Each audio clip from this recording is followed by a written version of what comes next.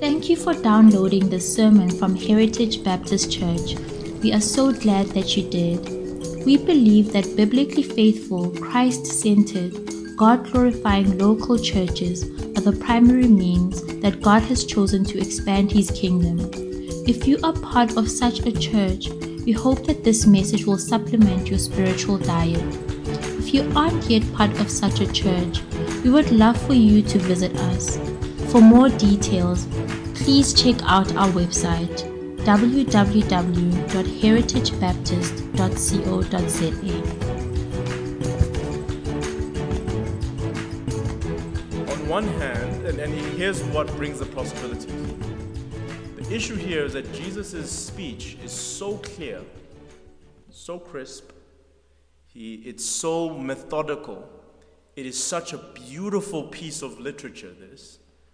It is unambiguous. Even a child can understand what we've just read.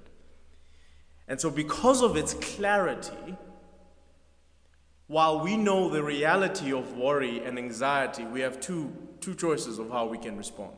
One, we can believe this and seek to live like this. Or two, we can finagle our way and make all kinds of excuses why this doesn't mean what it says. You with me? Because we know the realities of life. We know how hard life is and how simple this sounds. It appears that there's a disconnect. How can Jesus talk so simply about something that is so hard for us? Thinking about tomorrow. And so I want to encourage us, even just as we look at this, that the better way is to always listen to the Lord Jesus. The better way is to actually pay attention, regardless of however many questions we have in our minds.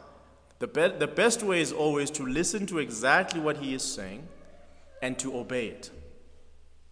Anything more than that or anything less than that is not good Christian behavior. Before we even get into this whole concept, the text itself, I wanna do some definitions, because I think if we don't do definitions, there's a few errors that we can fall into. When you hear the word anxiety, what comes to mind? Now think about this. What is anxiety or being anxious? He says there, therefore I tell you, do not be anxious about your life. When you hear about anxiety, worry, that feeling of being unsettled, what do you think causes that? What is that? Where does that come from? How can we define it?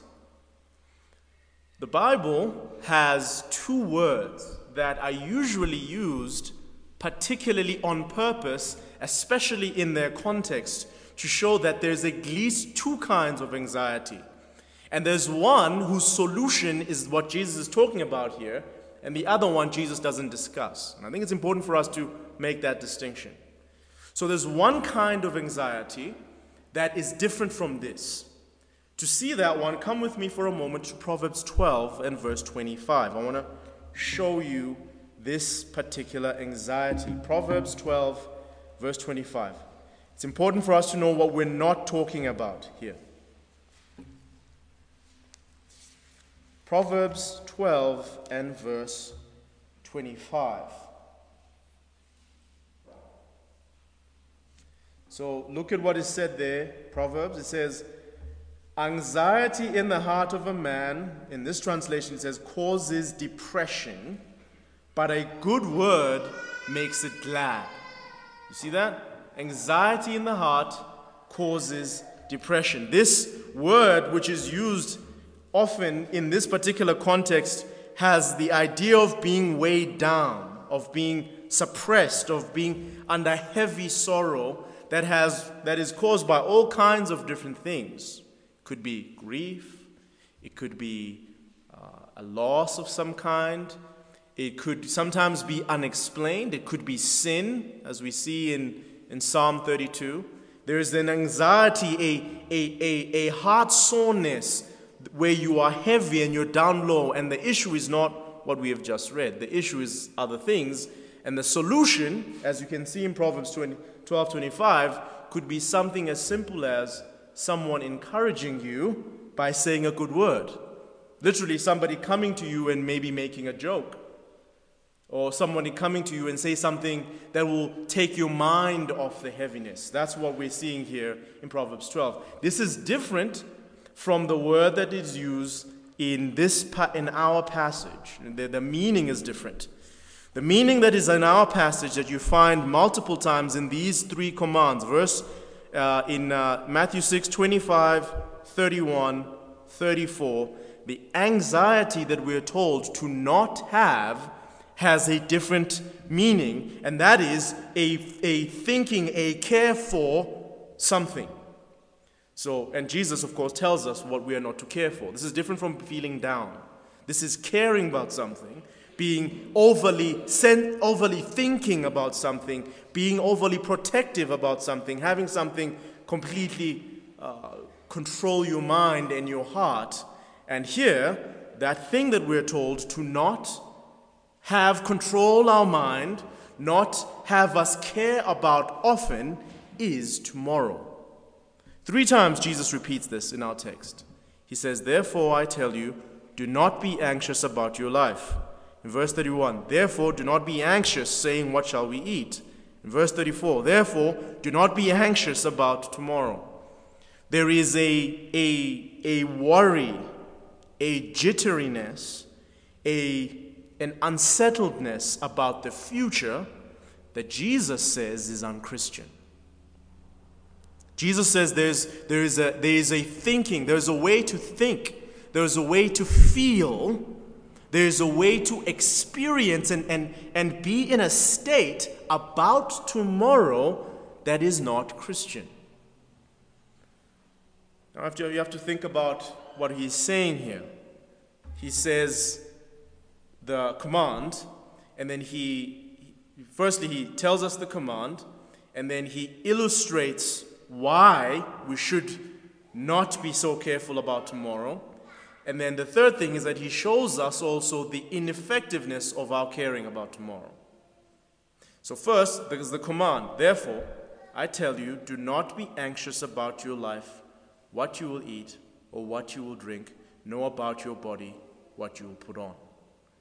What Jesus is caring about here is his disciples having just spoken to him. Remember what we saw last week?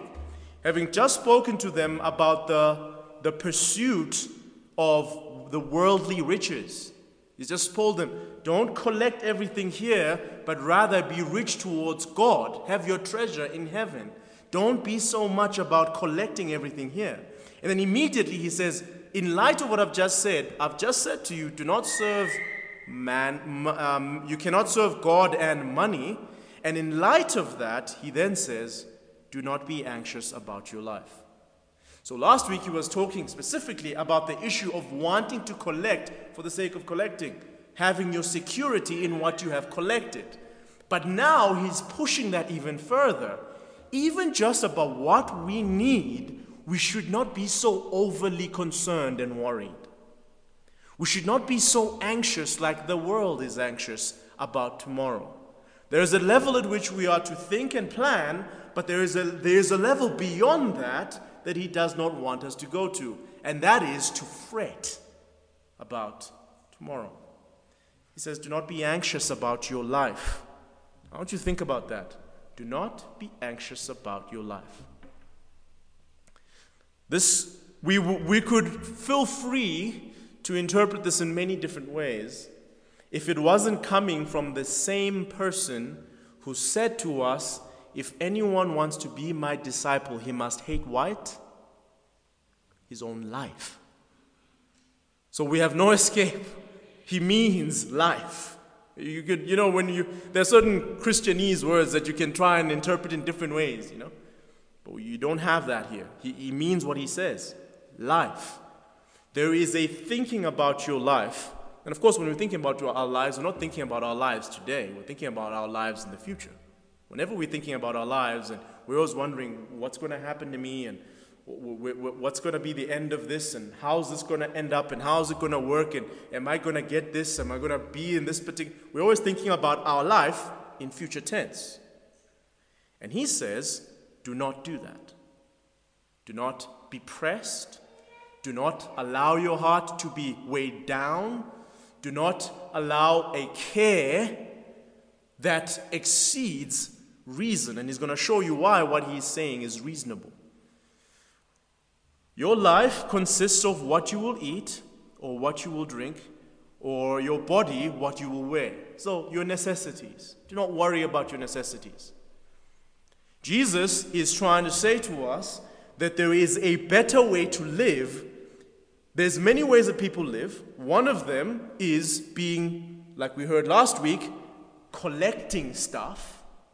Okay, collecting Ferraris and collecting that and collecting this and collecting this, having their treasures here. The other way to live is concern about myself. Okay, maybe I'm not so much concerned about collecting stuff, but I am just about ensuring that I'm okay. And Jesus says both of these are not optimal. Whether you care too much about stuff or whether you care too much about your life, that's not optimal. What matters is going to tell us in a moment there in verse 33. We should not care too much about our lives. Now you must hear what Jesus is not saying, of course. Jesus is not saying that these things are not important. Of course they are. He acknowledges that. He says, even your Father knows that you need these things. But the issue is the effort, the meditation, which leads to anxiety. So think about this. There is a way to care about something, but not let it rule you, right? Okay, say you have a car. You've parked your car. You've parked it somewhere, hopefully somewhere safe. We're in Melville after all. But you've parked your car, and then you've come inside here, we've closed the doors, and you are paying attention to me. Now, if your car was just brand new, you just bought it, it's very shiny, expensive, your heart palpitations about your car's safety might be a little bit higher than it is right now after you've had your car for a year or 2 years or 5 years. You would have made sure, no, I'm not going to park it outside, I'm going to park it right there at the corner there, and I don't mind being parked in. Why? Because there is a caring right now that's a little bit too much. And while you're sitting here, you're busy pressing the button and then hearing it go pop, pop, okay, it's still there. Because you're caring because it's still new, there's a bit of a care. There's quite an increased sensitivity. But then as you go on over time, you care about your car. You're not irresponsible or reckless. But you've left it, you do all the things that are necessary, and then you leave it. Your heart is not so attached to it. There is a way for us to live and think about tomorrow and stay in that honeymoon stage with our car with regards to our lives, where we're constantly worried and thinking, ooh, this decision, that decision, is it going to lead to this, is it going to lead to that? Look at all these different things that are happening. What's going to happen here? And there are three things that cause this jitteriness.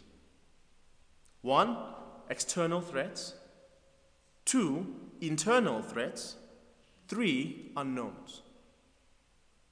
External threats, internal threats, unknowns.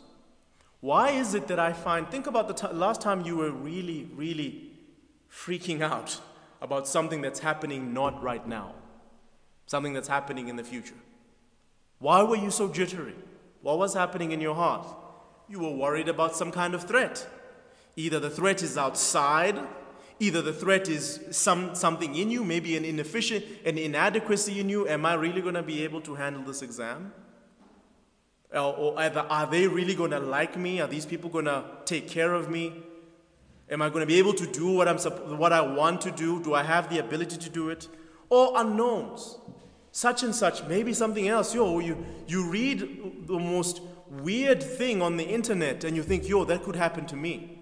Why is it you see a video of a person opening the door and falling out of the car, and then now when you get into the car, you're busy thinking you're going to open the door? It's unknowns. It's this jitteriness that we are prone to. And Jesus here says, Leave that aside. Don't think about those things. Leave them aside. And here it is. Here's the reason why in verse 26. Number one, the first illustration he gives us to show you the reasonableness of what he's saying and why we should trust what he's saying. Verse 26, look at the birds of the air. They neither sow nor reap nor gather into barns, and yet your heavenly Father feeds them. Now here's a question. Are you not of more value than they? The birds of the air are always fed. If we were to take a moment to consider the birds of the air, you will find that the birds of the air are always fed. And forget just the birds of the air, the animals are generally, you can find even a very hungry lion. At some point, that lion's going to find food in general. If you watch any of these nature shows, you can be very hungry, but at some point, it's going to find food. The Lord is going to provide for it. Jesus says, are you not more valuable than these? What Jesus is trying to push to us is that our worries, we're thinking about things that are external threats, internal threats, or unknowns. We're thinking about all of these things, but we're forgetting a crucial piece of information. We have a Father in heaven. We have a Father in heaven who loves us, who values us.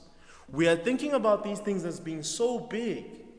Crime in our country, load shedding, business jitteriness, all of these kinds of things that are happening. We're thinking about these things just with the eyes of the flesh, by sight, but we're forgetting in that moment that we have a Father in heaven. And this Father, to him, look at what Jesus says, to him we are more valuable than the animals that he feeds every day. Friends, this concept is not something that we need to knock each other over with our heads. It's really something that needs to be yeast that's netted into our hearts. This do not be anxious about your life. This is not something to rebuke you about. It's something that you need to think, how can I get this go into my heart and be a part of how I think? How do I have such faith that what I'm seeing does not affect how I feel? You with me? What I'm seeing does not affect my day entirely. We need to move from being just creatures who see with the eyes and then process and react, but rather we want to now be creatures who see with the eyes, and when it comes into us and processes, the bigger piece of information is this: our God is in heaven. He cares for us, and so therefore the response should be dictated by that more than what we're seeing. But the problem for us, and which has always been a problem for all generations of God's people, is that we are creatures of sight. We are creatures of reason. We're thinking just about what we're seeing, and we're reasoning just about what we're seeing. And sometimes even what we're seeing or what we have seen is not enough. I want you to think about this. Think about this with me for a second. Let's say you're 20-something years old, and you are in Israel, you are in Egypt, and your people have been slaving away here for the Egyptians for 400 years. And every day was just a day of slugging it away. It's been a hard life. You're 23 years old, all of your 23 years of life. And if you're a male, you just made it. Somehow you survived not being killed when they were killing people like you 23 years ago. But here you are. You're in Egypt, you're slaving away, your life is just a slave away. Because you're not an Egyptian, your life is just a hard life. You've accepted it. And then you hear there's this guy Moses, and he goes and speaks to Pharaoh, and then he comes out, and the next thing you see, there's like frogs all over the place. And then the frogs go away, and then there's gnats all over the place, and the gnats go away, and then there's blood in the river, massive, nobody can find a drop of drinking water. And you're like, wait a second, what's going on? And you're hearing that the one who's doing all of these things through this guy Moses is for you is trying to free you from this place. And then he finally does it. He kills all the firstborn of Egypt. And then Pharaoh says, get out of here. And not just get out of here, but take stuff, take plunder, and get out of here. And here you are, you're collecting stuff. And then you're running, all of you, however, there's all these hundreds of thousands of you, you're all going towards the sea, the Red Sea. And then as you're getting there, you're like, oh no.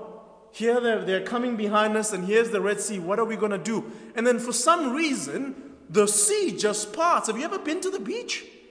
You've been to a beach. Imagine a beach just parting in front of you. And it parts properly such that all of you can pass through to get to the other side. And then it closes so that your enemies are closed in. And then you get to the other side, and a few days in, you're now complaining because you're hungry. It was better over there. It was better over there. Why did you take us out? Because you just brought us here to die. Imagine what have we just seen? You've just seen all of these things, but yet here you are now complaining because you just can't find some water. You see, sometimes even the fact that we've seen wonderful things is not enough because of how broken and how corrupt we are. But what I'm saying to us is this, is that what we need to process through faith. Even the Israelites, they saw wonderful things happen, and they still grumbled because of this same problem that we have. We need faith. We need to trust. We need to believe what is unseen. We need to be those who live in our hearts, not just reacting to things that are here in the natural. If you think about it this way, there are two realms of existence. The physical realm and the spiritual realm. Which realm is more important? Which realm affects the other one? It's the spiritual realm, isn't it? Spiritual realm is more important because it affects the natural. How is it that anybody is saved in Christ Jesus? Because in the spiritual realm, before the natural realm was even made, God determined to save a people. How is it that Christ came? It is because before anything was made, he determined to come and save a people. How is it then that I can have forgiveness of sins? Where is my forgiveness of sins recorded? Not anywhere I can see. Have you ever seen the book of life where your name is written if you're in Christ? You've never seen it. But Jesus says that's the most important book that exists. Right? He says to his disciples, don't rejoice because you're seeing all of these things happening here, but rejoice because your names are written in the book of life. Do you see the point? We get so moved because we are living in what we can see, but really we need to knead into our hearts the truths that are in the realm that we cannot see. That's what we need to do. That's what we need to work hard at as believers, to constantly knead in our hearts the truths of what we cannot see, regardless of what we are looking at. Regardless of what is in front of us. I can tell you now, whatever you're looking at will never be more important than the reality that Jesus Christ died for you. You haven't seen him. And that Christ is in heaven interceding for you, which you haven't seen happening. And that your name is written in heaven, which you've never seen that book. And that there was rejoicing in heaven when you repented and you were not invited to that party. You were not there when there was rejoicing when you repented. But those events, the things that happened where you did not see, are more important. And therefore, the one who rules that realm and this realm, if he says he values you more than the birds, that's the most important piece of information. More than what you're looking at. This is one illustration. The other one, of course, is found in verse 28. Similar kind of illustration. And why are you anxious about clothing? Consider the lilies of the field, how they grow. They neither toil nor spin. Yet I tell you, even Solomon in all his glory was not arrayed like one of these. But if God so clothes the grass of the field, which today is alive and tomorrow is thrown into the oven, will he not much more clothe you, O you of little faith? Listen to what this is not saying. This is not saying don't think about tomorrow in a planning phase or in a planning thinking, or ensuring that in one sense that your future is secure, your children or anything like that. It's not what it's saying. What it's saying is, do not be of such little faith that you are worried about tomorrow.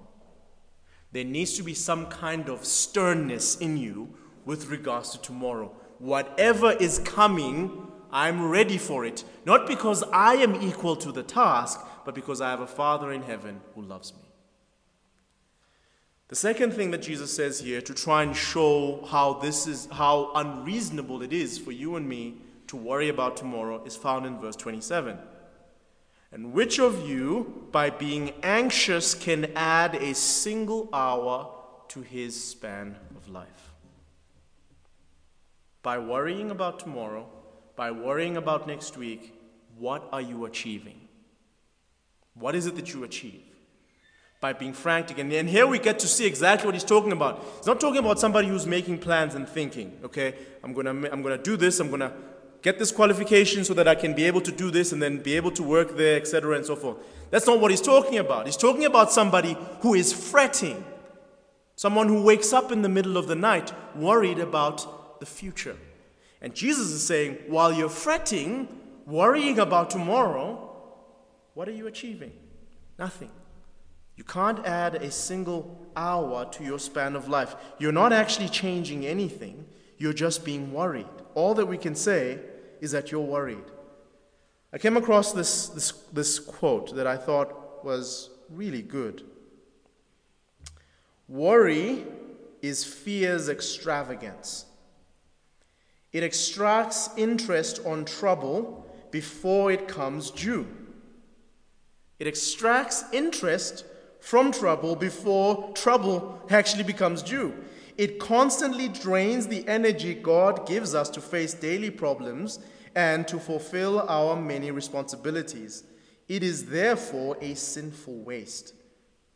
Here's an example. A woman who had lived long enough to have learned some important truths about life remarked this: I've had a lot of trouble in my life, most of which never happened. The things that we're worried about are usually in our minds, right? They usually never actually even materialize. We just worried all up here.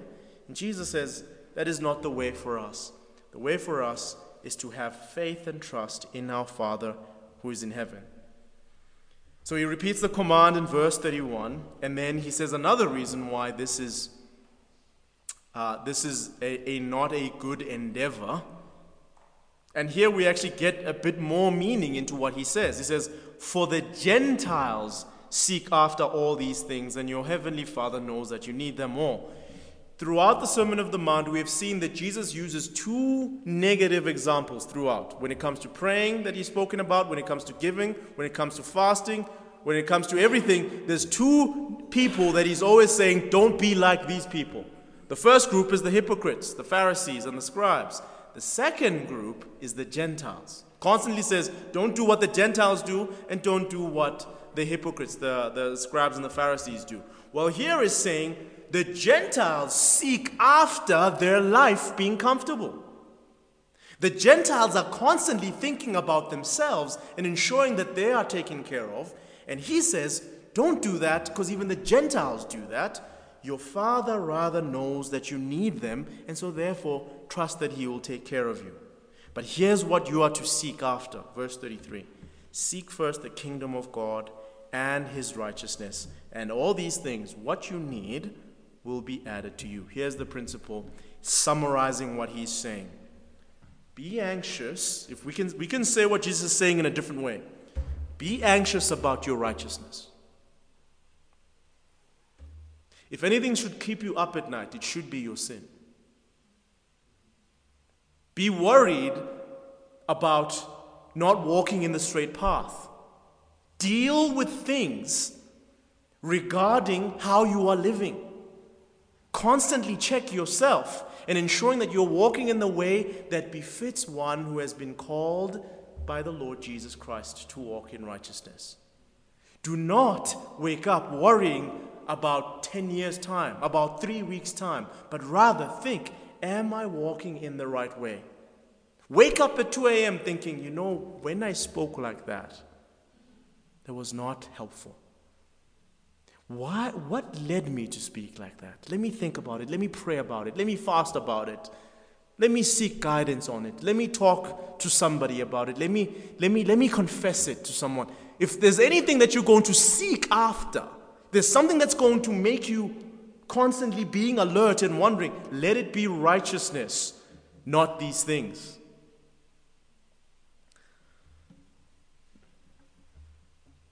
Of course, when he says this, you have to understand what he's meaning. He's not saying that by so doing you are achieving your righteousness. Of course, our righteousness has been given to us in Christ because of what he has done.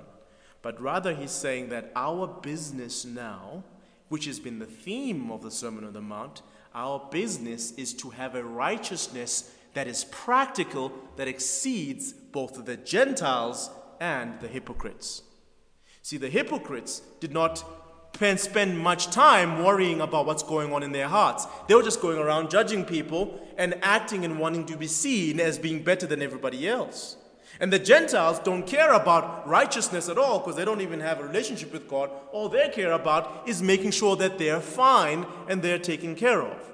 But you, sons of righteousness, daughters of the living God, yours is a different way. You are not to care much about what people think about you. You are not to care much about whether or not you will be alive in 5 days' time. You ought to care much about, am I walking with my God? Am I walking with the one who has redeemed me and done all these wonderful things for me? Go back to our friend who's 23 years old, who's now crossed over the sea, the Red Sea. What is it that he should do when he gets on the other side? He's gotten to the other side of the Red Sea now. He's seen all these wonderful things. He has been saved and redeemed from destruction and slavery. How should he now live? He should live in constant gratitude and thankfulness to the one who redeemed him. That's how he should live. He should be thankful. How can I honor you? How can I thank you? How can I bless your name for what you have done for me? He shouldn't get on the other side and start worrying about water. You understand? You shouldn't get to the other side and start grumbling about meat.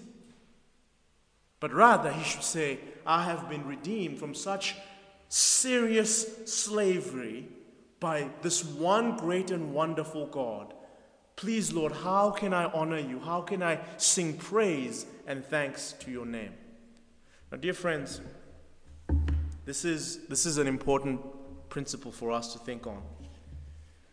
In the Sermon on the Mount, the Lord Jesus Christ is telling us the way to live in light of Him, His coming, true righteousness and what it looks like.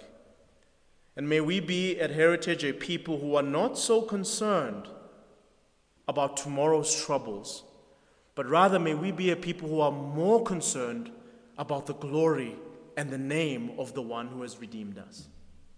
We believe that Christ has redeemed us from all of our sins. Christ has freed us from slavery to sin. We believe that we have been in the book that matters above all the books. There's all the books, but this is the one book that really matters. We believe that our names have been written in there. Therefore, may we live in light of that reality. May it be found in us a desire to honor the Lord and live a righteous life, more even than we care about what we will drink in a week's time. May Jesus in our hearts and in our minds find a people who are so enthralled by Him, who care so much about His word, about His opinion, about drawing closer to Him, that they even willingly some days decide not to eat and not to drink, but just to spend time praying and drawing near to Him in fasting. May we care more about the things that we do not see than the things that we see. Amen. Let's pray. Lord Jesus, you have honored us by your life